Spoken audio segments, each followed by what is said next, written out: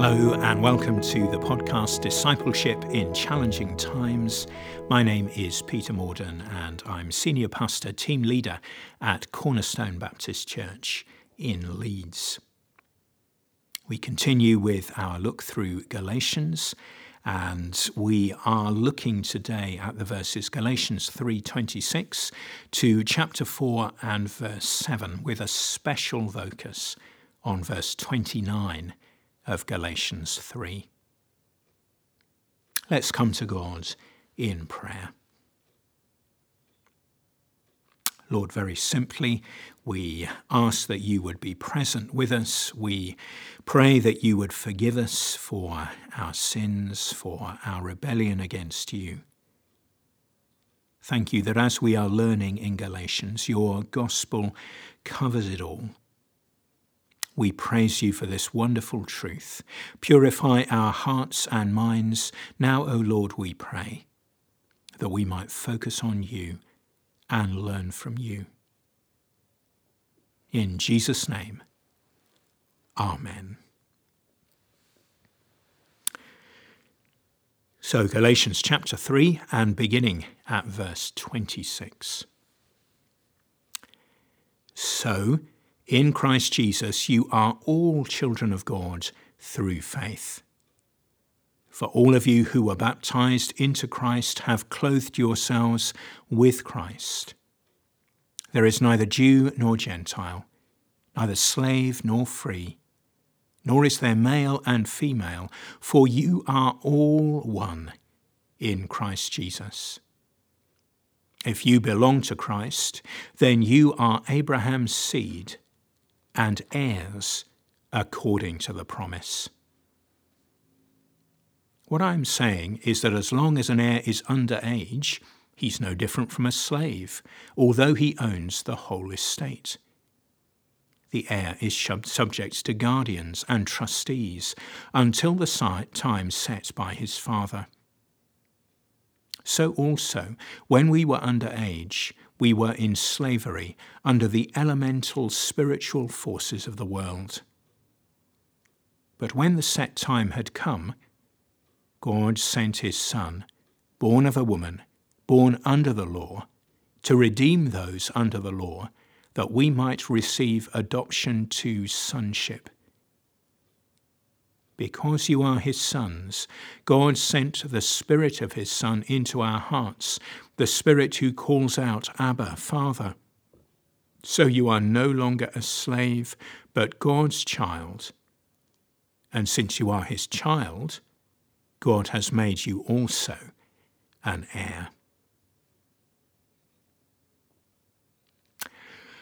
Wonderful, wonderful words. And as I've said, our focus today is especially on Galatians 3, verse 29. What have we looked at over the past few days?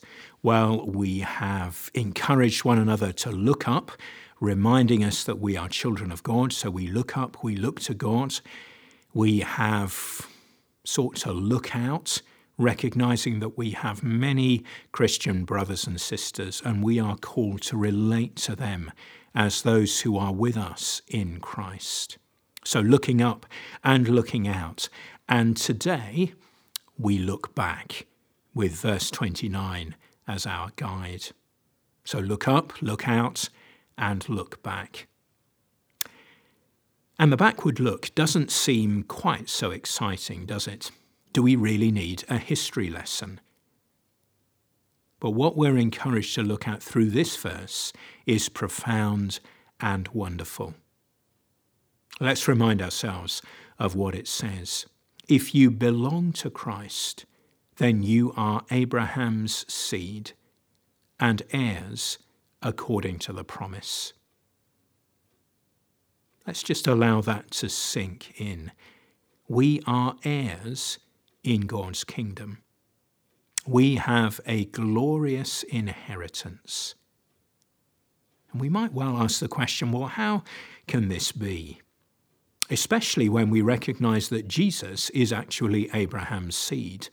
He is the promised one. He is the one who would come and set his people free. And so Jesus is the heir of the glorious inheritance, which is the Father's kingdom.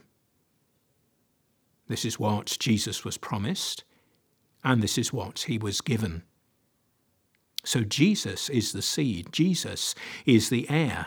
And how does this include us? How come that we are heirs? The verse tells us, we belong to Christ. Elsewhere, Paul repeatedly states, we are in Christ. It's there here in Galatians, and it's there in all his letters. It's his favourite phrase. Christ is Abraham's seed, yes, but we belong to him. We are in him. And so, we are Abraham's seed as well. We share in the inheritance. We don't deserve it, but nevertheless, we share in it. Imagine the reading of a will, such as you would get on Poirot or another programme like that. The family are all gathered round, some more in hope than expectation, some confidently expecting that they will be beneficiaries of the will. And then the will is read, and the firstborn son gets everything. That's what happens. And interestingly, that's pretty much what would happen in Jesus' day. So the will is open, the solicitor has read, and it's all going to the firstborn son. But then, in the scenario that I'm painting, there is a second clause, and that actually all there are beneficiaries. Not just the natural-born child, but also the adopted children in the family. Imagine that you were adopted and that you assumed that you weren't going to get anything, but you, as an adopted child, are grafted into the family. That is sort of the picture here. The firstborn son should be the heir and is the heir, but because of God's grace and because our lives are bound up with his, we also share in the inheritance. We shouldn't be surprised at this, given what we've read already in Galatians. Jesus is the seed, the firstborn, the heir, but you share in the inheritance. You've done nothing to earn the inheritance. It's a gift, but it's yours. What a glorious thing this is. The gift of grace that is the gospel. The upward look is wonderful. The outward look is so important, and it's wonderful too. But the backward look is incredibly exciting and reassuring. You are an heir. You are included in the seed. You are included in the promise to Abraham. You are in Christ. You have an inheritance. And because you're in Christ, that inheritance is secure. No one can come and take it away. What a wonderful facet, what a wonderful aspect of the gospel diamond this is, one that sparkles as we turn it to the light. The application today is just to rest in this promise and to rejoice in this truth. You are in Christ. You are an adopted son, an adopted child of God, and therefore you share in the promise. You share in the inheritance. Let's pray together. Lord, today our hearts are full of joy and praise because of what we've read and what we've reflected on. We thank you for the Lord Jesus, your only begotten Son, who came and died for us and who rose again for us.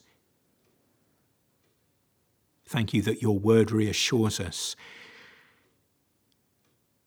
that he and you, Father God, will not lose any that have come to him in faith. Thank you that we're grafted into the family. Thank you that we're in Christ. Thank you that in the imagery of this passage, we are part of the seed. We are inheritors of the promise to Abraham and therefore inheritors of the kingdom of God. What joyful, wonderful, glorious things these are. Thrill our hearts with them afresh, we pray. May our hearts be overflowing, bubbling over with praise and worship and wonder, adoration to you. And very simply in response, we lay ourselves open to you. We say we want more of you. We say we want more of your Holy Spirit flowing through our lives. We say that we want to flow with more and more of your purposes for us and your kingdom. Thank you for the inestimable privilege of being your children. We worship you. We give you thanks. In Jesus' name, amen.